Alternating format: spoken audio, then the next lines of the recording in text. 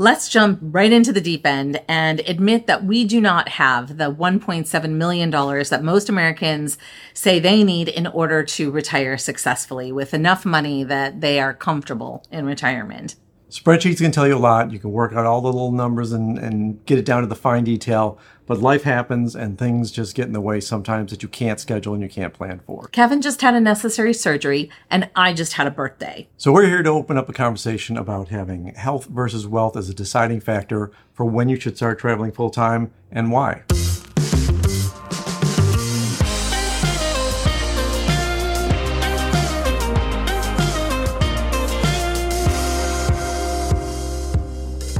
Welcome back to Finding Gina Marie, where we share our lives as full-time travelers and the connections we make along the way. If you're new here, I'm Judy. And I'm Kevin. We've had a rough outline about this topic for a while because it's something that we really think isn't discussed very often at all. I think that many people call us brave and say that, wow, you're just going out there and doing this. We have a lot of good reasons for it, though. And I think the balance is, it has a lot to do with our history, with the way our family has lived and died, and a lot of the things that have happened in our lives recently that say, you know, this is the right time. We've shared our story in a couple of different ways over the last year and a half that we've been on YouTube. So we're not going to cover all of that, but we'll put a link to some of the relevant episodes just to get you caught up, especially if you're new here. We're going to talk about why we bucked the trend and decided to travel full time, and we'll let you know how that's working out for us so far. Traveling full-time or having this dream of traveling was not always where we were. In 2012, we visited London again, and that's when we started thinking about, could we live in a foreign country? And the idea sounded great. Yeah, we had a very small place we were living in for that short 2-week period and said, hey, you know, we don't need a huge home. Look at this. We could stay here, cook here, and just visit the area around us. But we had 3 children we were raising, and my father was living with us as well. I had a job at the time that was my own company. I had some flexibility, which is the only reason we were actually discussing this and saying, well, I can do this from anywhere. So if you don't have a conventional job in the U.S., maybe someday we can do this. And I was working as an executive assistant, and that's a kind of role that you should be able to pick up anywhere. But practicality just kind of took over, and with our kids the ages they were, we weren't brave enough to just go out on a limb and start over. So we put a pin in it. Until the pandemic hit, and that changed a lot of things in our lives and caused us to rethink everything that we were doing. So what were our driving forces that caused us to rethink everything? The first was job satisfaction for both of us, right, and shifting priorities. If you followed along from some of our earlier episodes, I'm adopted, and I had found my birth family just before the lockdown hit. And when everybody was spending time at home, although there was a lot of work to do, I really was more interested in getting to know my new family than I was in wanting to work 24/7. And my job had always been something that required me to have round-the-clock access to the executives I supported.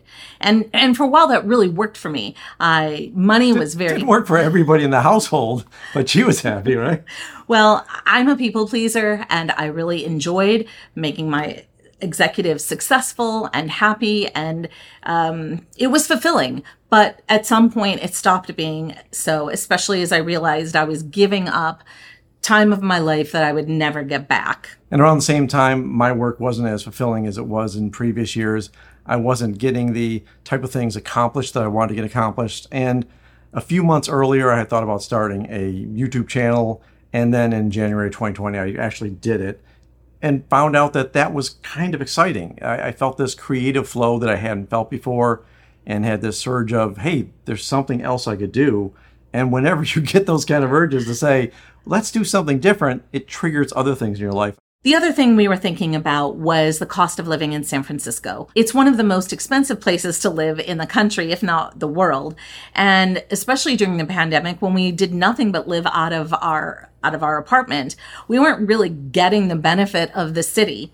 And we thought, all right, we're making decent money. We're sacrificing an awful lot to do so, only to buy stuff we don't really need and live a lifestyle that we really don't need to be living in order to be satisfied and fulfilled. Yeah, when you're traveling around the city, when you're enjoying everything the city has to offer, and when you're commuting to work, you kind of see, okay, we're out and about, we're doing things, everything kind of makes sense. But once we had those 2 years plus inside the apartment, we started thinking, okay, we're working to pay for the apartment because it was expensive in San Francisco and it was a really nice place at the time. We were happy with it. But did it make sense to do all this for where we're living? And like Judy said, when you start building the apartment up to make it prettier, put more stuff in it, do more things inside so you feel satisfied when you're there, you start to have to think, what are we actually spending our time working for? Stuff and a place. Also, in finding my birth mother, it turns out that I had some eligibility for dual citizenship with Italy. And kind of going back to our desire to live in a foreign country at some point, it made sense for us to consider living in Italy. We both love the country. And so we thought, hey, if we could live somewhere else that would be cheaper and more interesting and would allow us to travel easier than getting out of the U.S. to get into Europe to travel. Vacations. The vacations were very expensive to fly just to a place that we wanted to travel in other places in that place. So Europe was a great idea for us. And the idea of, if we're in Italy, it's quick access to a lot of other places. It turns out, unfortunately, that it's at least a 4-year process for us. So we couldn't live in Italy at the time, but it got us thinking. And one thing led to another. And again, we've got episodes about all of this and our process. But we decided that it would make sense to just travel the world, sell everything that we own, and use the money that we would be paying for rent, less money, and just travel internationally full time. It meant that we didn't have a home base, but it also meant that we had the world open to us. We felt a little bit okay with this because we had already made a big transition when we downsized from a house in Houston to San Francisco. And like you said, we have episodes about that. But the idea was, okay, what if we could downsize again? What if we could really downsize? And really downsize.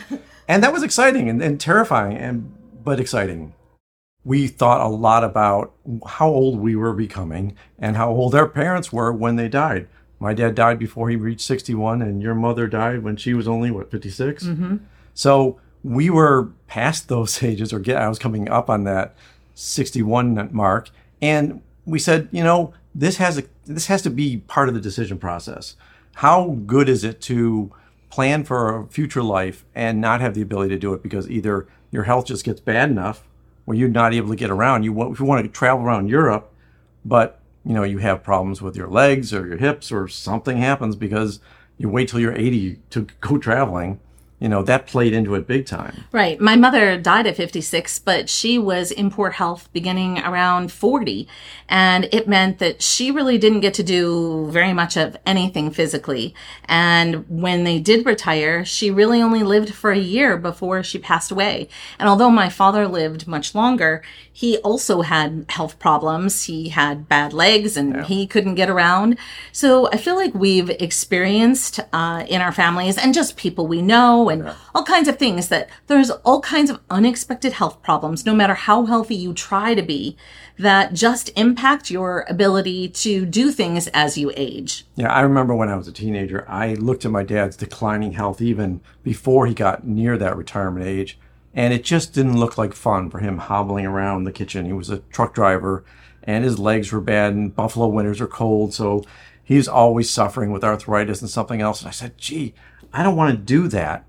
And although I think people are living longer and they're healthier overall than maybe the generation before us, but at the same time, you just don't know. And it could be something that you have a chronic problem and you need to go to regular doctor's appointments and just having things monitored, which really, just dealing with even the hernia repair, it's kind of a hassle if you have to have doctor's appointments month after month consistently. And I don't know, it just makes it hard. Suffice to say, we were very concerned that we shouldn't wait and assume that we will be just fine whenever we decide to save up enough money to actually retire. And I think that's actually where health versus wealth comes in, is how much money do you have to earn compared against how healthy you trust that you'll be to actually spend the money that you've saved and worked so hard for. Yeah, you always have those spreadsheets or pages on the website when you're looking at your investments that say, what age do you want to retire to? How long do you expect to be living in? So you go up there and you say, oh, well, I want to live to 100. Well, great, but how much of that time is usable? And how much money do you actually need to get out there and enjoy life? Could you travel cheaper, we thought? Maybe if we could cut down on some of our expenses, cut down on our overhead, if we didn't have a home base, okay, we're not paying rent somewhere. We're not spending the money traveling to a continent. We could be in a continent and travel cheaper. It was like, let's do the numbers again. Let's keep running them. Well, I think that's, though, the whole point is there's all kinds of spreadsheets for money, but I guess there's actuary tables, but nobody really can understand them and they're depressing. And there's so many factors to consider. There's nothing that gives you the clear-cut answer about this is how healthier you're going to be until X date. And I guess if you knew that, you could work up until, I don't know, what do you decide? Yeah. So I feel like it just was, for us, it just made sense to just say, I don't know how much time, and I don't want to find out. Like, here's one of the sad realities. One of the things that caused me to find my birth mother and do a DNA test, even though I had researched it, 20 years earlier, was I didn't want to find out that when I finally got around to doing it, that she had passed away 3 months earlier or something like that. So I guess I just didn't want to have regrets that I waited too long. And I felt exactly the same when it came to this decision to travel full time.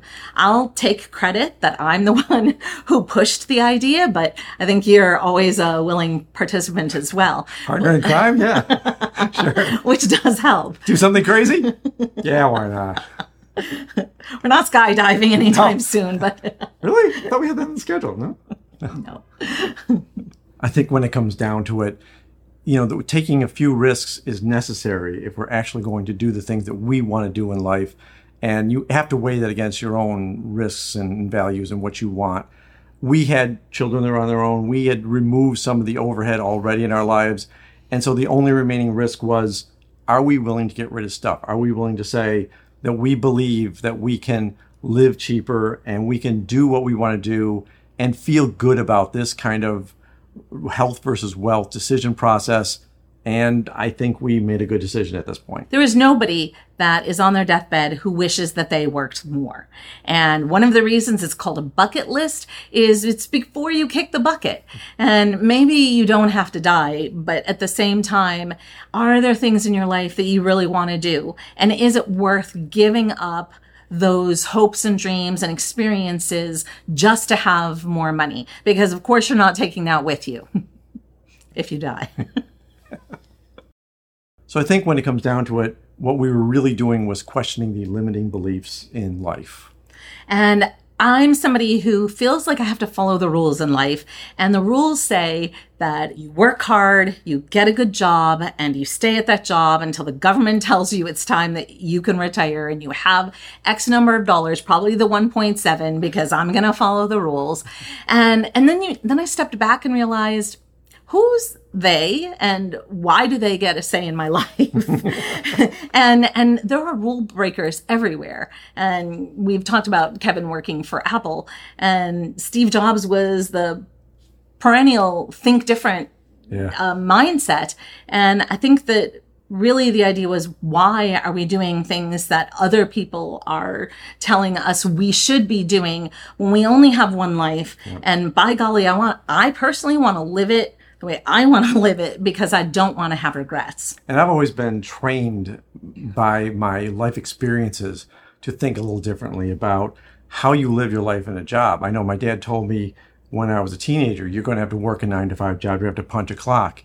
And because I'm that stubborn, I said, no, I'm not going to have to punch a clock. I don't like that kind of, you have to do this.